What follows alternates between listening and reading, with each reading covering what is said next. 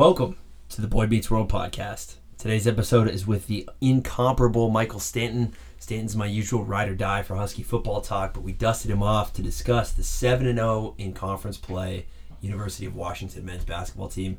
Boy, that sounds good. Anyway, we discussed what we love about this team, took a dive into a KenPom rabbit hole, discussed what this team needs to accomplish the rest of the way out, and gave an ode to the great Bill Walton. Enjoy.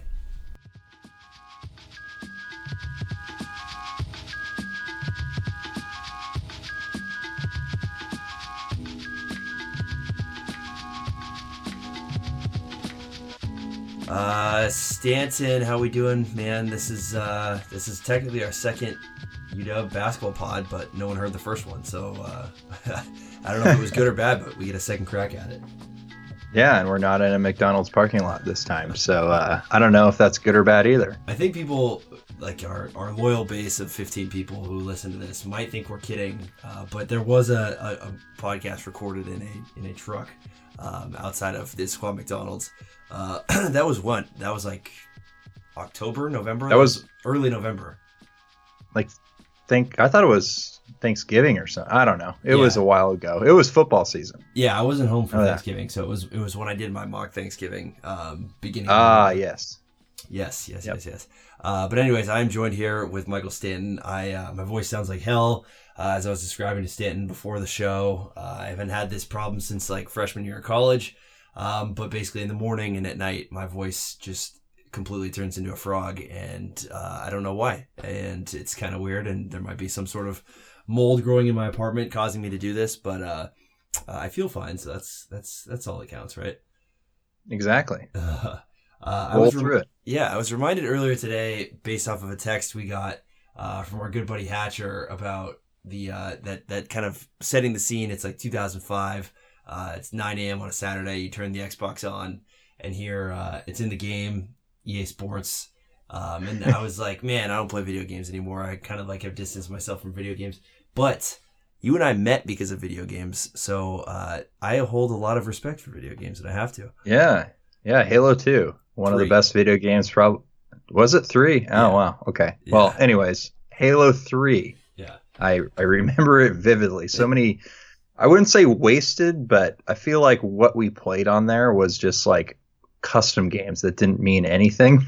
Yeah. Custom games that didn't mean anything is a perfect segue for maybe talking about Pac-12 basketball. But yes. Yeah, those were the days, and I cherish those. But yeah, that was a long time ago, and I kind of owe it to that. So anyways, talking about the fabulous 7-0 in conference play, Huskies, who have had an average margin of victory of 13 points in their 7 games in conference.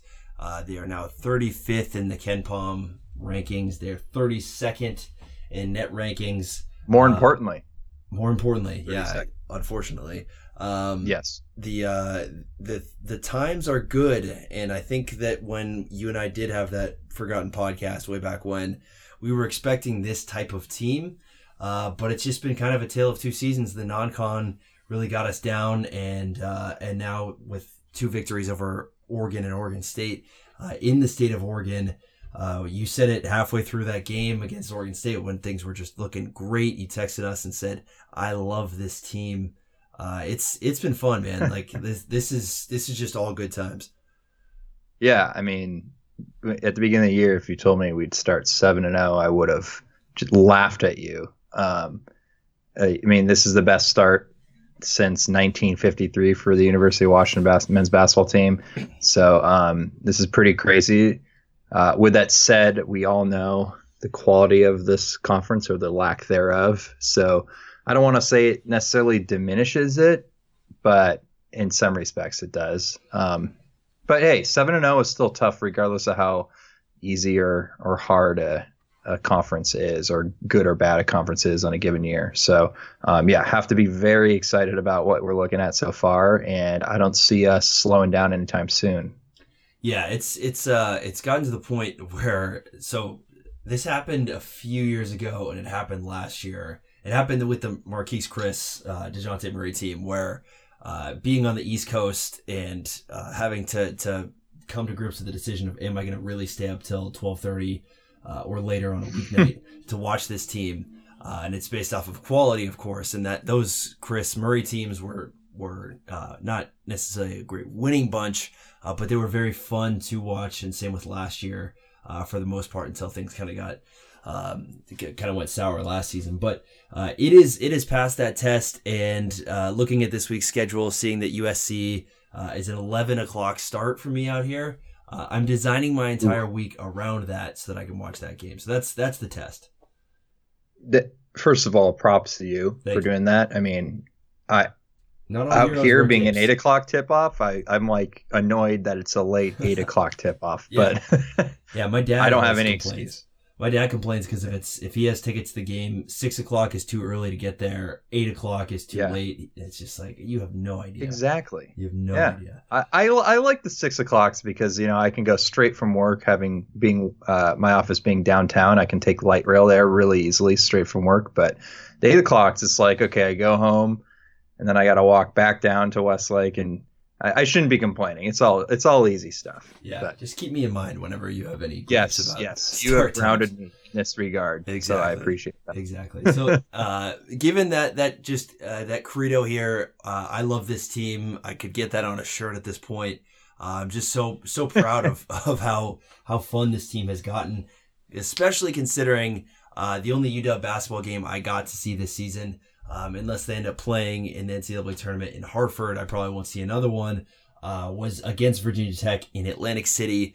And it was just such a downer. It was such a downer to be in that situation where we had just lost to Gonzaga. This was the last test in the non-conference for a team that had fairly high expectations. And to come out flat the way they did, it kind of fought back a little bit. Maybe I was sad because of the team. Maybe I was sad because I was in Atlantic City, where the stoplights don't work and it's just an absolute rat's nest of a place. Who knows? But either way, I think the part that's so powerful about this team is how well they've been able to respond to that. Because if we felt that way, if we felt disappointing after that game, I'm sure that everyone in that locker room felt the same way too. So they've been able to really challenge that notion and turn the season around. Yeah, and I mean, what's great about this team is literally that itself, is that they're playing like a team. I know that's not a very far-fetched idea, but if you think about the final few seasons under Lorenzo Romar, there wasn't really a true identity to this team. Mm-hmm. Granted, these were different players, but there was nothing happening on defense. I don't even know what the plan was on offense. And it didn't look like anybody was trying to fix that. And it's been blatantly obvious that once Hopkins has come in, there's a set system for everything on either side of the ball. Last year, you saw glimpses of it, but everybody was kind of trying to figure it out. This year, it's very apparent, and it's most apparent on the defensive side of the ball. They have the 22nd rated defensive efficiency per KenPom in the country, holding teams to a very low amount of points per game. I don't have it off the top of my head, but it's noticeable. Whereas I feel like in past years, it's just kind of given that teams are going to score a certain number on us, but we can actually lean on our defense to win us ball games, which is pretty fun. I don't really know the intricacies or the technical terms of the zone defense. My basketball playing career ended at 5th grade. Probably shouldn't admit that as I'm on a basketball podcast. The jersey retirement was special though. Yeah, outstanding. It's called Parks and Rec's T-shirt with like a number laminated on the back. But like you'll notice even like specifically, I'm thinking about like Dom Green on the wing. He will challenge the ball on top, and then he will drop back in, holding his hands up to cover the corner. And there might not even be a opponent there. It's just drilled into him that once he needs to drop back into his zone, he's like covering that space. He doesn't even care if there's someone there or not there. So you can just tell that this is drilled into them, and it's like second nature at this point, and it's showing. It's pretty fun to watch. Yeah, it is fun, and that's kind of a new wrinkle that I've noticed too, where they really extend out towards half court on either side, and it's kind of I have a brief stint as an assistant high school freshman basketball boys coach. So I know a little bit about what's going on there. It's kind of like how it is in a 1-3-1 zone, similar to the Bob Huggins style, where you have the defender on the weak side or on the strong side come up towards the ball, as you see Dom Green do and Jalen Noel do, making it harder for them to penetrate into the middle of the zone like you want to do from the zone and attack from the wing. So, yeah, I mean, that part of it is new. They've certainly added some wrinkles. And I think you mentioned it a little bit ago of just the identity that this team has, and it really starts with defense. And the defense had been there all along. I mean, they did a much better job. You look at how they played Virginia Tech last year. Virginia Tech hung 102 on them versus this year, where I think it was in the low 73. 70s. Yeah, exactly. So, I mean, not for nothing that both in neutral site games, that's kind of a good barometer of against a team that is certainly high powered and potent and likes to shoot. Yeah, Virginia Tech hit some shots on you, but you were able to really stifle them. And defensively, that was there all along. It's just the offense couldn't keep up. Since Pac-12 play has started, and maybe it was just needed a little bit more confidence, and maybe those games against in Auburn and the like were a little tough on the confidence early, but they have done so much to get this entire team bought in. You talked about, it's a team. I was going to spend a lot of time talking about Jalen Noel. We certainly could. But just how they've gotten other guys involved. Dom Green, you mentioned. David Crisp has just doesn't need any help with confidence, but he has just been spectacular from three. Resuscitating Sam Timmons back to life. I mean, after non-conference, I thought he was done. I thought he had lost his role to Hamir Wright. He certainly has a role in this team, just as kind of a low minutes, but high production, at least from a rebounding and block shots perspective. I mean, it is, and even Nas Carter. I mean, Nas Carter was kind of sleepwalking through non-conference, and he just looks like a kid possessed out there. They've done a lot to bring the component parts of this team up to speed in just a short amount of time.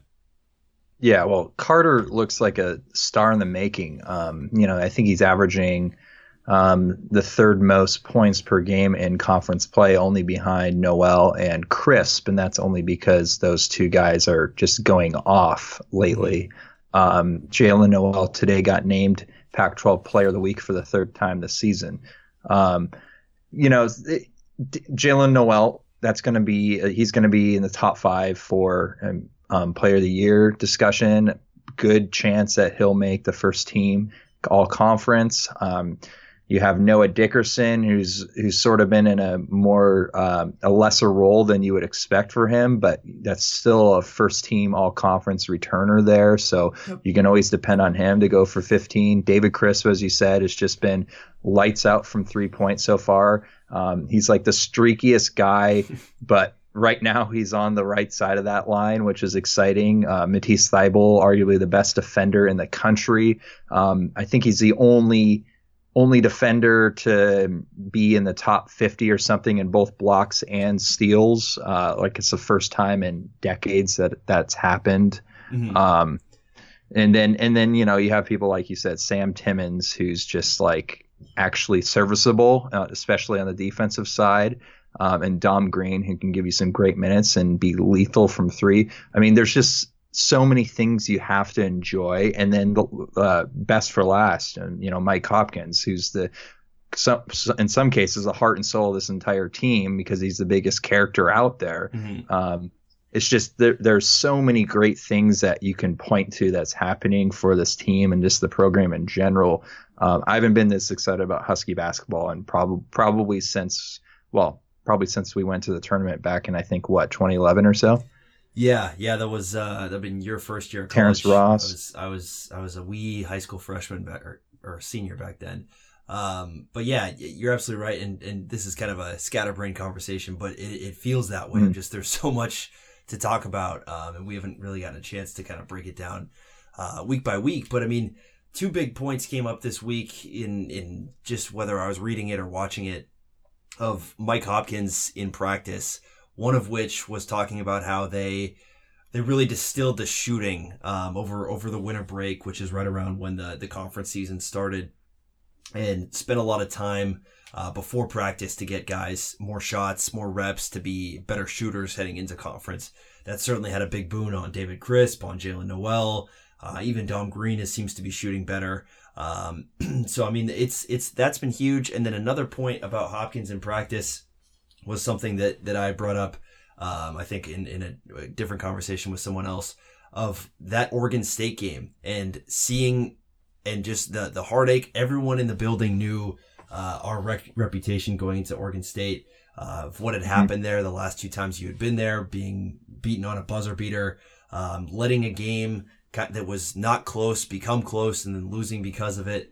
And he spent a lot of time in the middle of that game talking about that, bringing it up over and over and over as a reference point for this doesn't happen to us anymore. We have taken that next step as a program.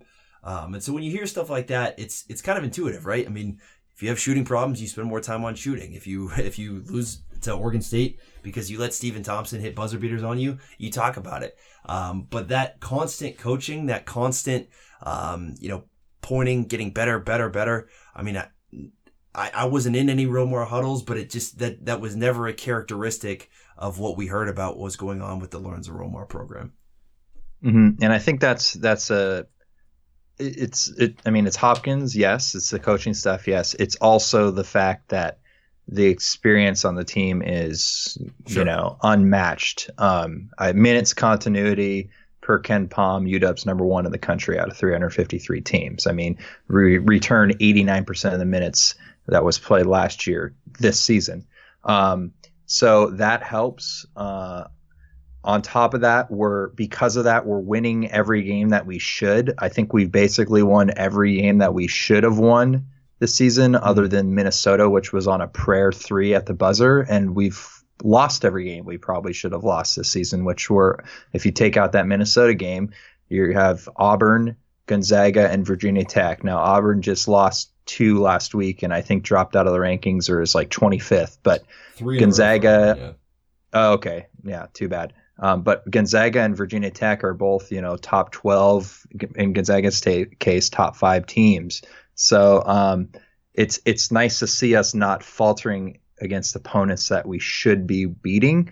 Now it gets really tough because now you have USC coming into town, which you could argue is the biggest game of the year so far. So we'll see what happens this coming Wednesday. Yeah, and just to stick on kind of the, there's been so much to talk about with this team.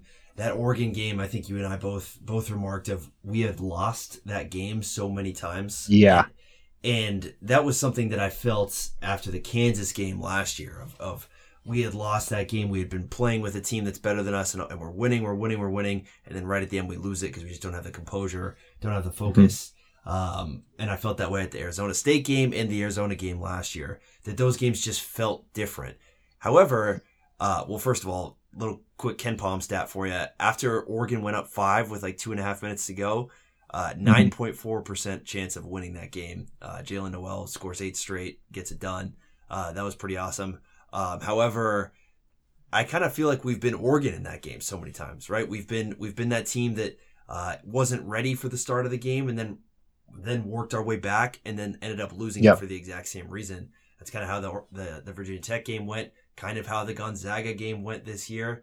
And so to be able to now be that team that you are the start to finish, you are the better team, you get punched in the mouth in the middle of the game and then you come back and you end up winning anyways.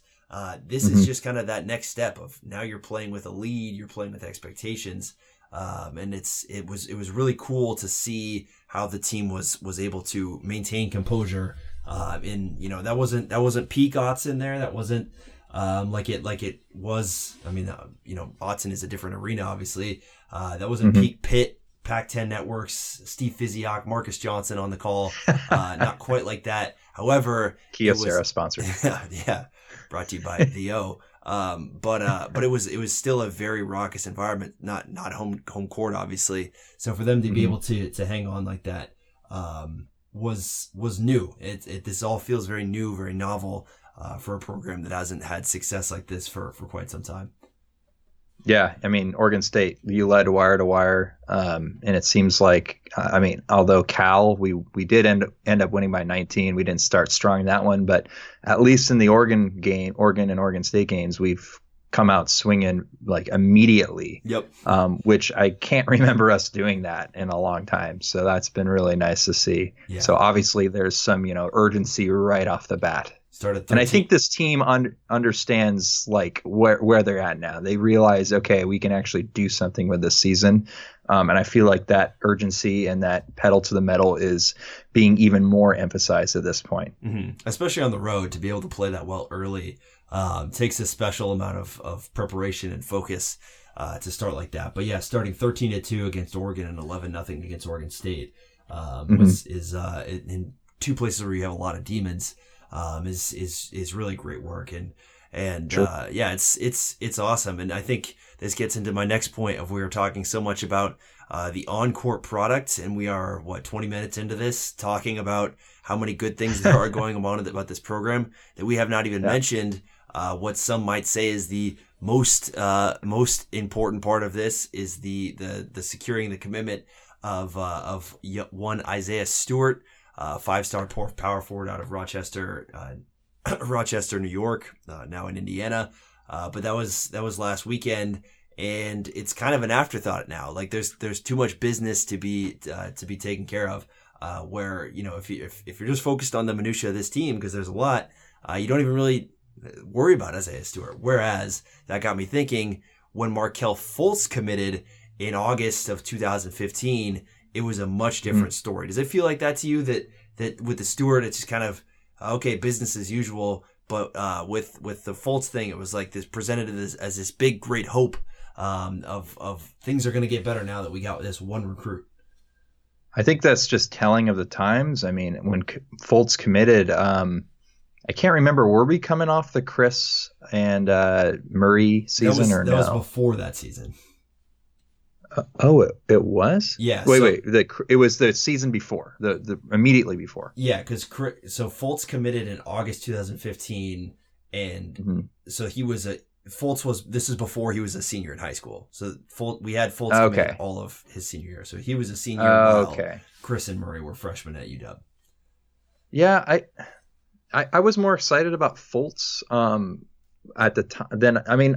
Okay, this is tough because I'm equally as excited, I feel like, but I feel like it's less of an impact because right now I'm feeling way better about this program than I was probably at that time. Mm-hmm. I mean, hindsight is 2020. Obviously, we know that Fultz came in and this team was terrible.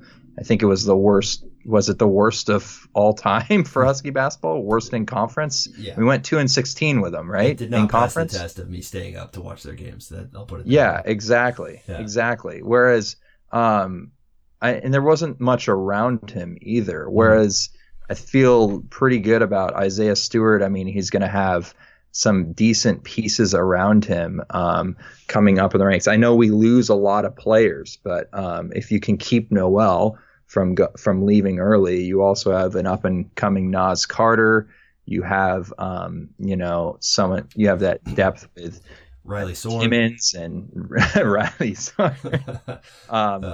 Yeah, I mean Hamir Wright, Jamal Bay is pretty exciting. I think he could be one of the the quicker guards that we've seen, probably the quickest guard we've seen since Vinoy Overton. So there's some pieces to be excited about. I mean, Raekwon Battle also coming in, and then you have that outside chance of landing another top 5, top 10 recruit in Jada McDaniels from Federal Way. Mm-hmm. So, I mean, Isaiah Stewart's going to be a one and done. I think it's pretty obvious, but it's I can't remember the last time we got a huge recruit that was a big man. We've only really been able to secure guards for that matter. I mean, you could maybe say Marquise Chris, but he was a different player. He was not the load that Stewart. I'd say it's probably Spencer Hawes level impact. Exactly. In terms that's going back 13 years. I think it's actually more similar to the Hawes commitment now that I think about it, because the Hawes commitment was right in the middle of I think it might have been the season after the Brandon Roy season, if maybe 2 after that. Roy's senior year. Yeah, I've got to think back on that. But yeah, it was more similar to that, where you had a lot of program momentum and then a big recruit coming on top of it, rather than a real decline in momentum and then a commitment coming on top of it, as it was with Fultz. Just to kind of rewind the clock on the Fultz thing, because I kind of forgot how this all shook down. But you had Nigel Williams-Goss. Remember him?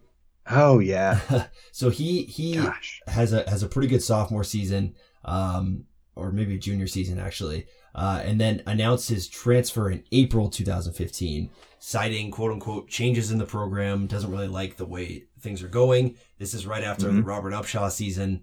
You have DeJounte Murray coming in. He might have gotten wind that Fultz was also coming in and knew that he was going to be a 4-year player. You had Gennard Giroux transferring, Giles Derricks, UW great Giles Derricks transferring. Yeah. So it was chaos. There was an eight-man class coming in: Murray, Chris, Noah Dickerson, Matisse Thybulle, Dom Green, Devonair DeRusso, Matt Atewe, like a ton of turnover. And so Fultz was coming in amidst a whole lot of question marks. And so I kind of compared that versus what you have here, and you just mentioned it, that the foundation, given even that you're going to lose Dickerson, Thybulle, potentially Jalen Noel, is still pretty solid for this program. And just compared the quotes of when Markelle Fultz and Isaiah Stewart committed. Markelle Fultz, when he committed, he cited his relationship with Coach Romar and a desire to get to the NBA, which I don't blame him whatsoever. That should absolutely be every basketball player with talent's dream is to one day play in the NBA.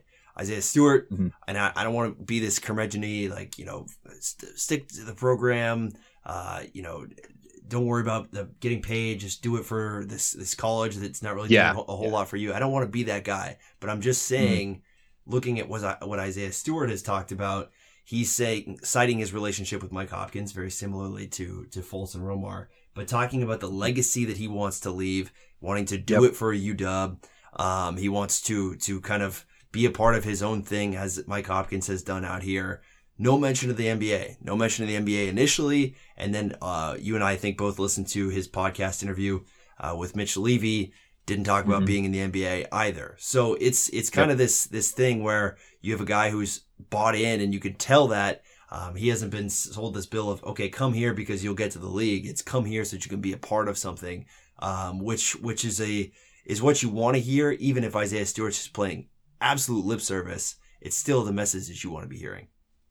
Yeah, exactly. And I will mention on top of that, I feel like, not saying that Fultz wasn't, but I feel like this kid is very grounded, and he appreciates everything that's gone into this. And he, for being a top 5 player, I feel like he has a great perspective on, he's not bigger than anybody else. He's just going to come here, and he's mentioned it multiple times. He wants to just work hard and get after it with Hopkins, because they know Hopkins is the same way. And he mentioned specifically how he had all these offers to blue blood programs, but like you said, he wants to create his own or a new beginning out here with the Huskies. Now, it helps that Hopkins has known him since 8th grade, and he's known Nas Carter from playing back at McQuaid Jesuit in Rochester against Carter's Bishop Kearney High School. So there's a little bit of history amongst our team with him that helped us. I'm sure definitely helped us in the recruiting process. But he's definitely saying all the right things initially. So he will easily help deaden the blow that will be losing all those seniors after this season.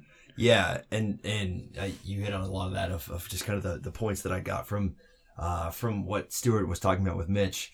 But the big one, and I like to tap my horn every once in a while when I get it right, or when the people agree with me.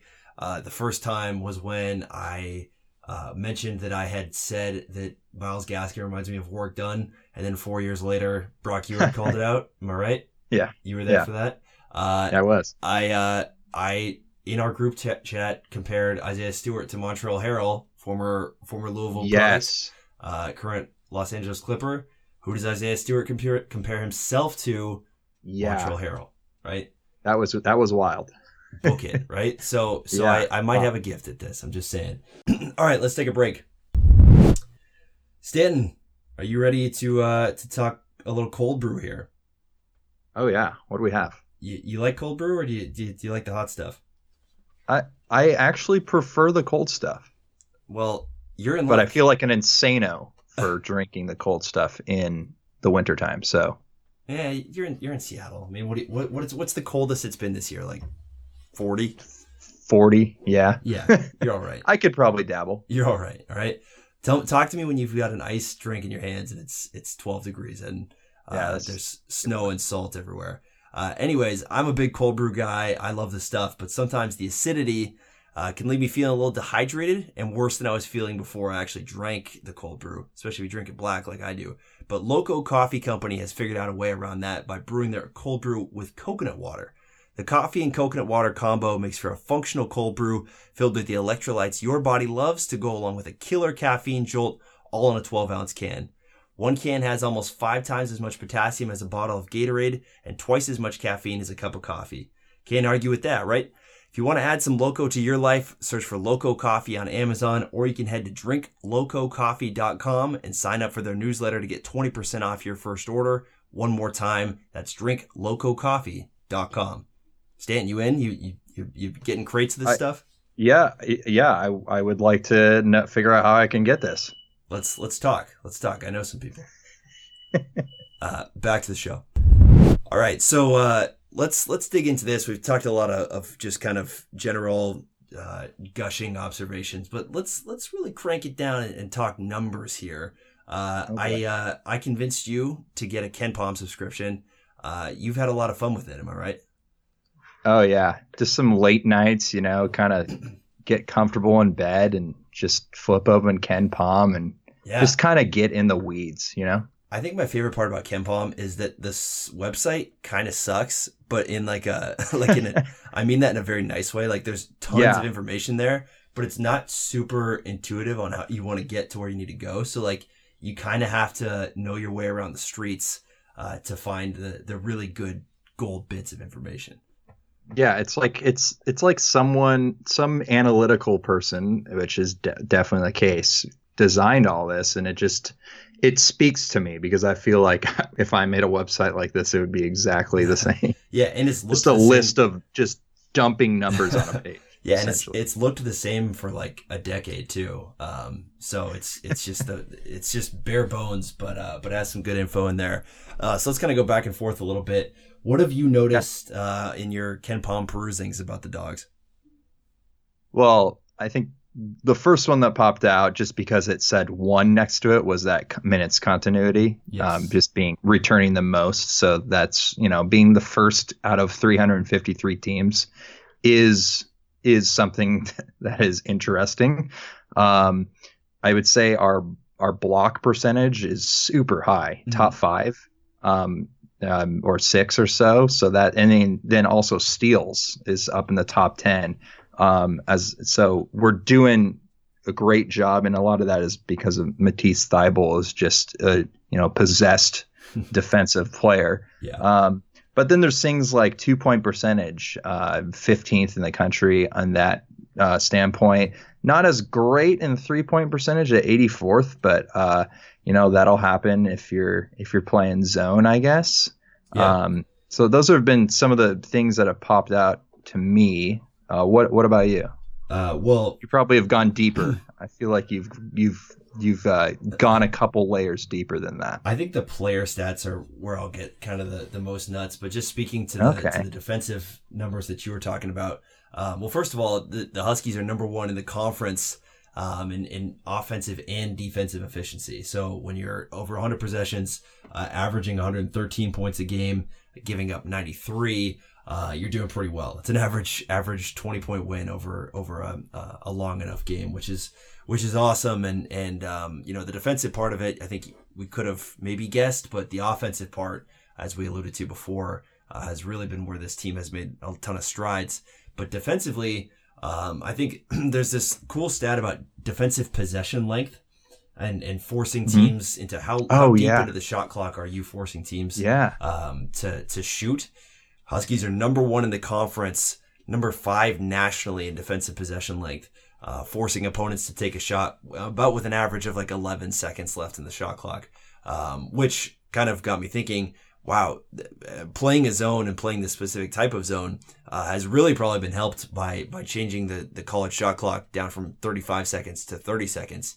But it's a metric that's kind of important. You think about Virginia as the gold standard for defensive efficiency.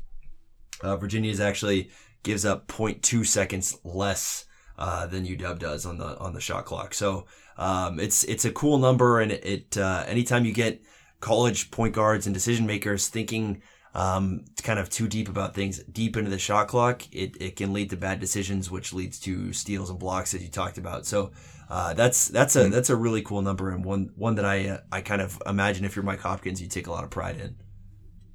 Agreed. I have another one here, and I think you may have this as well, given the fact it's player stats. But Noah Dickerson has the number one free throw rate of any player in the country right now. That would be free throws attempted versus field goals attempted. Yep.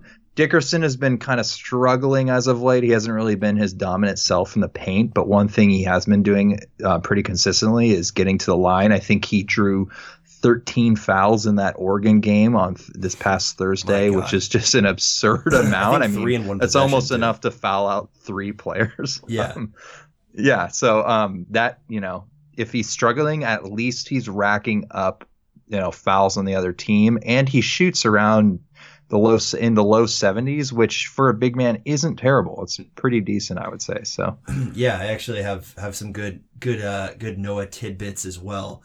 It's kind of it's one of those things. You pass the eye test, you look at the numbers, you see a lot of the same things. But the Noah Dickerson possession usage went from around 28%, so more than a quarter of the possessions went to Noah, to now in the non-conference to now 21% in the last 7 games in conference. His percent of shots has gone down, or percentage of taking UW shots has gone down from 22% to around 13%. So he's getting used less, but even still, he is second nationally in fouls drawn per 40. So 8.1 fouls drawn per 40 minutes that he plays, which is just a crazy number, a very difficult guy to guard, especially for smaller guys. But I think the big part of that is, yes, he's getting a lot of fouls, but if he can't convert, it's a different story. His free throw percentage in non-conference this year is 77%, but in conference is only about 57%. So certainly something that you want to see much higher with him. If he's getting to the line, it's a great opportunity to cash in. But if he's not, then it's just it's kind of a hack-a situation. So we being able for Noah Dickerson to A, draw fouls, and then A or B, hit shots at the free throw line was how UW's offense was able to hold water last season. But if it happens again this season, where he's that good at the line, I think that's where this team can really be a problem for teams to guard. I agreed on all those fronts. I was going to pivot here and talk about Thybulle, because I'm just seeing a lot of low numbers here on his conference game stats. Yeah. Correct me if I'm wrong, but I'm looking at block percentage right now. It's at 10.2%, which is the second best in the conference. Yeah. Couple things here. One, that's pretty crazy given the fact that Matisse Thybulle is a guard. 6'5". Yes. Secondly, he's only second because Kyler Kelly for Oregon State leads the country in blocks. So that's kind of, we'll give it to him. Yeah. But is that true, that 10.2%, that means he's blocking 10.2% of the 2-point attempts? I looked into this a little bit, and KenPom has some of his stuff explained, or basically all of his stuff explained at various points. And the individual block percentage is a different formula than block percentage for teams. And so teams is based off of how many blocks per 40 minutes. That's pretty easy. Or how many blocks per possession. But with players, it's a little bit different. So not an answer I can give right off the top of my head. But it is. It would be absurd if he was blocking 10% of all 2-point attempts. Yes. That wouldn't make sense. But yeah, he's been really activated defensively in this conference, and kind of his peak defensive performances were in the middle of last season. I can vividly remember the Arizona State home game last year, where he was just picking passes out of the air, and it was just he was a one-man defense. But talking about him on offense, actually, I think he's been A little bit of a disappointment as a shooter. I mean, I watched him in the Virginia Tech game. I think he hit 4 or 5 threes in that game. He's shooting only 27% from 3 in conference. But even given that, his true shooting percentage and his effective field goal percentage, basically how efficient he is, are way up in conference play. So he's been doing a lot more slashing and being more involved as a transition scorer. So he's not taking a lot of shots, which isn't really affecting him too much. But him being a little bit more of a slasher, more of a drive and kick guy, has been kind of a nice thing that he's expanded. So if his shot does start falling, he's going to be really dangerous. Yeah, and speaking of shooting, that's been something that the Huskies in general have been pretty good at so far this conference slate. I'm just looking here now, Jalen Noel. There's been a lot of talk about David Crisp and his 3-point shooting since the conference season started. He's actually second in conference at 3-point percentage at 52.5%. But lo and behold, Jalen Noel is actually number 1 in the conference at 54.5%. It's just Crisp has attempted almost double the amount of 3-pointers. So that is interesting, especially given the fact Crisp was only shooting 38.8% from 3. Well, if you take all of his games into account, but as I said previously, 52.5 when you get into the conference. So definitely has ramped it up quite a bit. Mm-hmm. Yeah, it comes from different guys. I mean, in the Oregon game when Nas Carter was a little bit absent, then you had different guys step up, and then in the Oregon State game, Nas Carter steps up in that role, and so it's just kind of this kind of whack-a-mole of they're able to not be completely reliant on Jalen Noel and Noah Dickerson, who can get offense whenever, wherever, but getting contributions from Dom Green, carving out a role for Hamir Wright as a corner shooter. Just being able to get offense from multiple sources bodes well for this team going forward, so that if they have an answer for Noah Dickerson, they have an answer for Jalen Noel, they can at least get by with getting some of those other guys involved. Speaking of Nas, do you want to take a guess at his conference 2-point field goal percentage? I think it's like in the 80s. Am I wrong? You're close. It's 76.5%, which is good for second in the conference. 26 for 34. That is absurd. That would be amazing for a big man, let alone a 6'5", 6'4", whatever he is, guard that's playing on the perimeter most of the time. Yeah, four dunks against Oregon State will help out that percentage. That'll help. Lot. That'll help. But yeah, he's been amazing, and some of it is a little bit. You wonder how sustainable some of his pull-up attempts are, and something that you kind of might want him to take out of his diet eventually. But for now, it's certainly welcome offense, and yeah, Nas Carter. I think I could spend an hour talking about him. Just on his own. But it has been nice, as we talked about his confidence before. I think at the end of last season, he was a guy that was really starting to look like he was ready for that next jump. And then in non-conference play, he just didn't really show it. And Hopkins kind of connected that to his confidence and the way he's playing now, where like the spin move he had in transition to get to the cup against Oregon State, it was like, who is this guy? And some of the stuff he does, you wonder if he's ever even practiced it or if it's just working out pretty well for him. But yeah, he has just been so fun to watch. And that this team in transition is just so much better than they were last year. Last year was just so many mangled attempts of getting those steals and having them not turn into anything.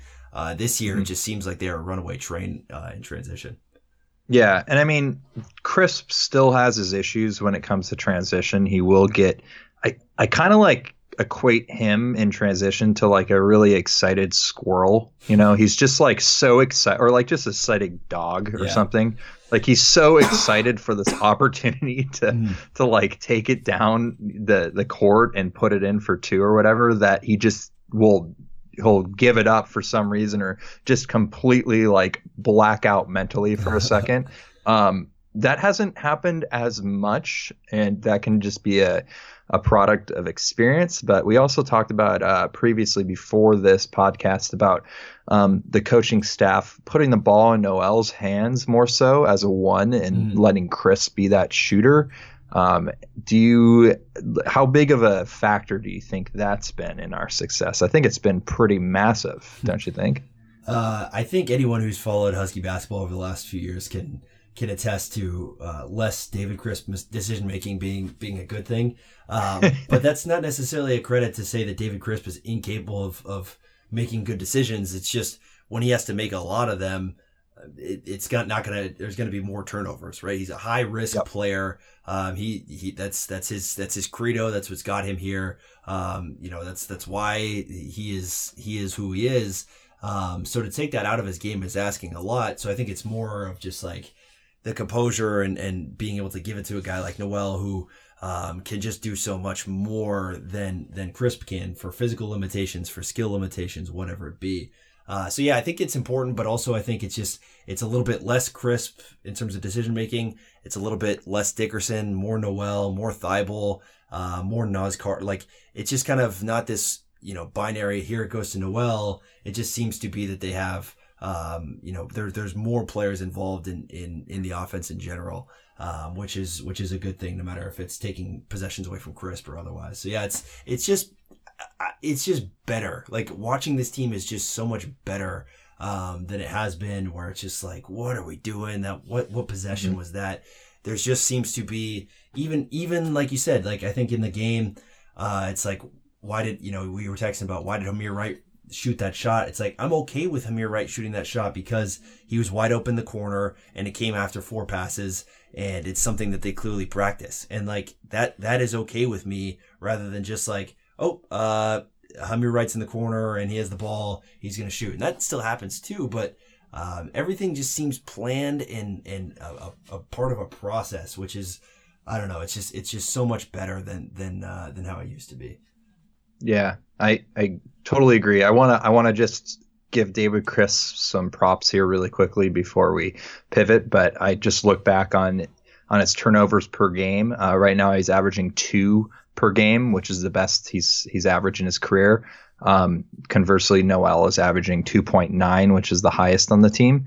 Go figure that we're putting the ball into Noel's hands more as a 1, and that's actually happening. But Crisp in last year he averaged 2.4 per game, and the season before that he averaged 2.5. So he's actually making improvements in that regard. So I will give him credit there. Yeah, and having the ball less in your hands certainly means that turn it over less too. True. But yeah, David Crisp is who he is. He's not going anywhere. He's a valuable part of this team. The fact that he's able to stay on the court despite being as small as he is, and playing that lead guard in the zone, I think is a credit to his headiness as a player.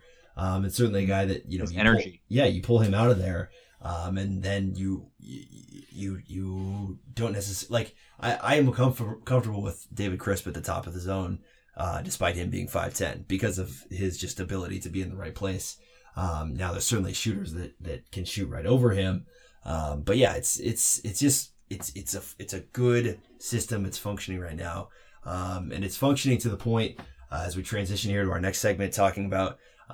It's functioning so well that this is looking like a team that can just hold, serve, and get to the tournament. 7-0 in conference. There's kind of been this magic number floated out there. The magic number being 14 as the number of wins in conference to get there. 14-4 was the 2012 UW team that did not make the tournament, won the conference outright. They were 14-4 in conference. This team would only have to go 7-4 in conference the rest of the way out to make that happen. What do you think? Is 14 the number that people should be worried about, or is this? Are we talking bigger potatoes than this? Well, 14-4 would mean you go 7-4 in your 7-4 in your final 11 conference games. I'd be pretty disappointed.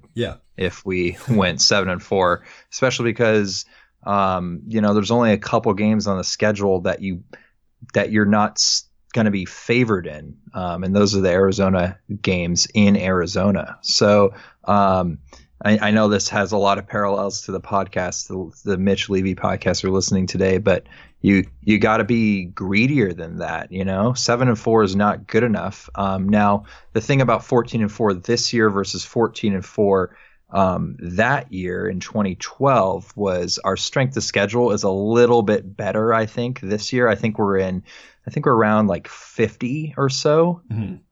Whereas I'm looking now, the strength of schedule in 2012 was around 75. Now, conversely, you don't really have, the conference is more down this year than 2012. So I don't know. I think you still get in at 14-4 this season in conference, but you got to shoot higher than that. I mean, 7-4 would be a pretty disappointing way to go into the conference tournament. Yeah, I mean, if this team finishes the season with basically the same or a very similar resume to that 2012 team, you're right. It would be a tremendous disappointment, because that would mean that, given the next 4 games that the Huskies have are against the LA schools and the Arizona schools, probably the top 4 teams talent-wise in the conference, maybe you lose all 4 of those, and then you beat everyone else that you're supposed to beat. That would be disappointing, that you can't beat the top teams in the conference. Or that means that you beat some of them and then you lost to teams that you shouldn't have lost to make those 4 losses happen. And then that would also mean that you lost to a team as bad as that Oregon State team was that year in the first round or the second round of the conference tournament, to really cement that team was not going to go to the NCAA tournament. So yeah, I think you're absolutely right. That would be a disappointment. And for this team to be a one and done in the conference tournament, this team is good enough to win the tournament and should really be able to really hold the keys.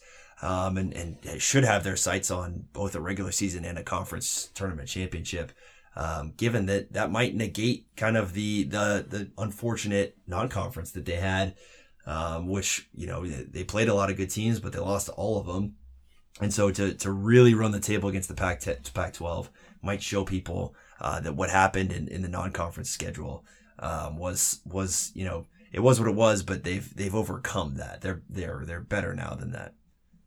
Yeah, I will mention that the schedule this season, at least from a conference standpoint, is probably the most ideal schedule you can possibly have. Yes. And what I'm saying about that is the Pac-12 is kind of split up into 2 like pods. So we're with WSU. You always play the geographically like the 2 teams from their pod each week. So we get Utah and Colorado home and away from the South Division, but we only have to play USC, UCLA, Arizona State once. Now, granted, the Arizona schools are at Arizona. We don't give them up here, but that's still only one time. So the 4 best teams, I would say, are the 4 most talented teams other than the Huskies, are probably the LA schools and the Arizona schools. So the fact that you only get to play them once, especially given the fact that this season beating them doesn't carry as much weight as normal. It's just you got to get the job done, and move on. Yeah. I think it kind of plays in our favor in that regard. So in like USC, UCLA, tough games. Don't get me wrong, but they're home games. I feel like you need to hold serve at home. And we should be favored in both of those games. Home games that should be sellouts too. I think that's a little bit different than maybe in years past is what that home game in Hackhead means this year versus years before. So that'll be good. Another thing that was brought up, I forget if it was by Sean Farnham or by a different member of the ESPN broadcast in the halftime of that Oregon game, was that the bubble situation is much different this year than it was in 2012, which bodes well for the Pac-12. In 2012, 3 Atlantic 10 teams made it. This year, Joe Lunardi only has 2 of them. 3 Mountain West teams made it. Joe Lunardi this year only has 1 of them going in. This is all as of right now. And then 2 West Coast Conference teams making it. BYU and Gonzaga made it that year. But Lunardi only expects just Gonzaga to make it. So a thinner bubble on the margins will certainly bode well for the Huskies.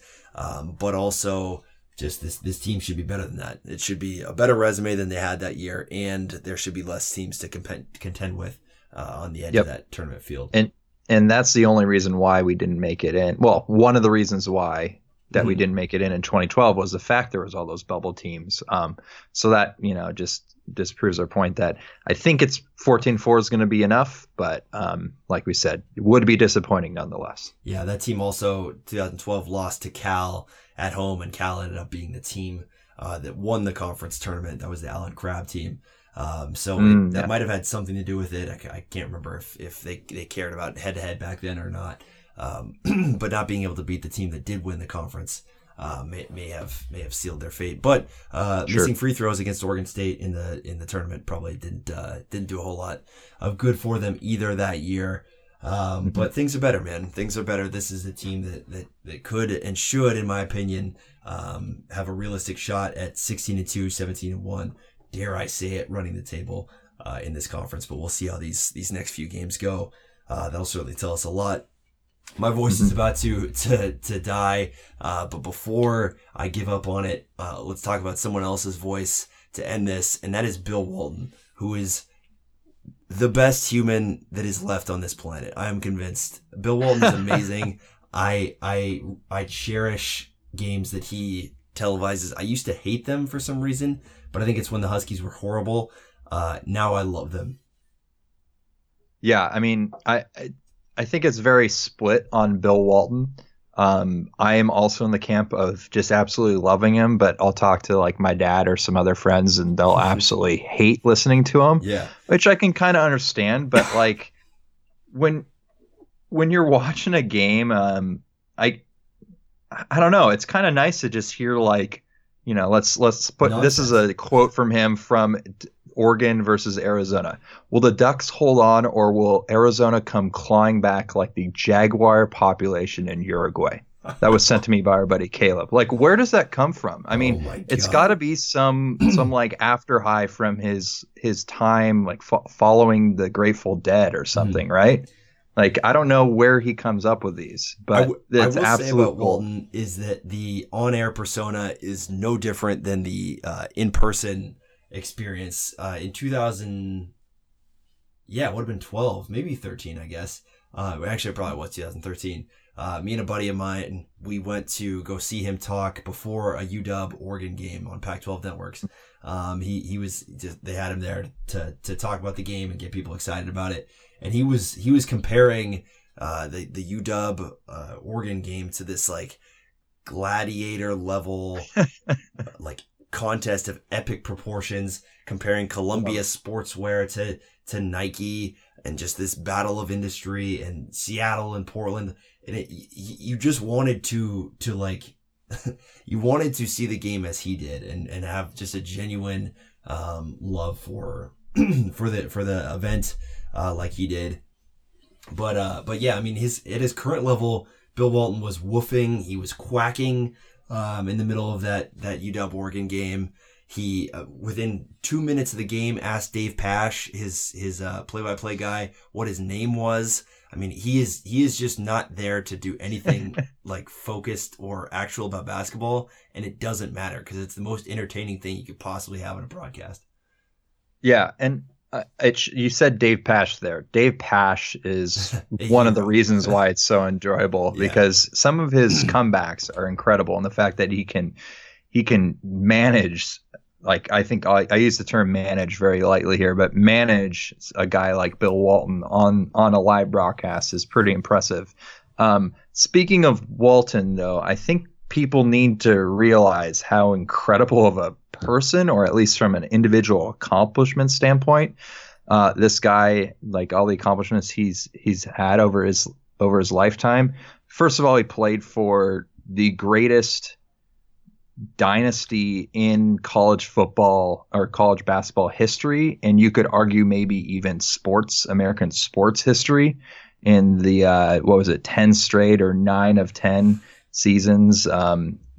John Wooden, winning so many national titles. This is a 3-time National College Player of the Year, 2-time NCAA champion, 2-time NBA champion, NBA Finals MVP, 2-time NBA All-Star, NBA MVP. Oh, and by the way, he graduated from UCLA and also went to Stanford Law School. Like, I don't want to say it, but I won't do anything as great as any of those things in my lifetime.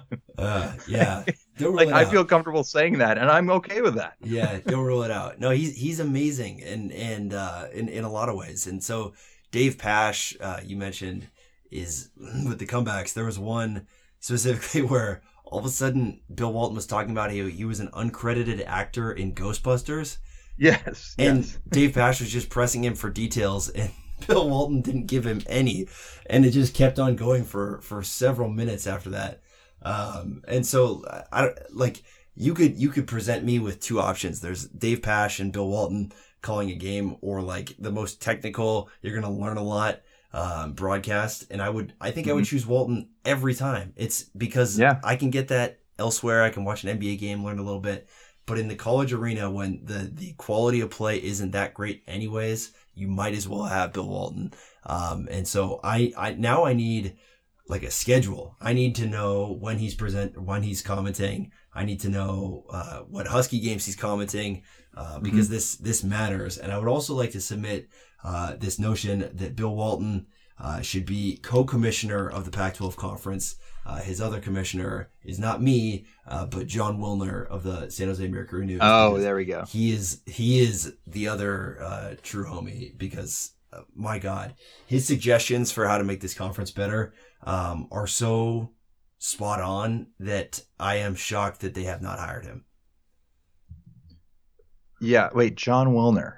He's the guy, the Pac-12 hotline guy.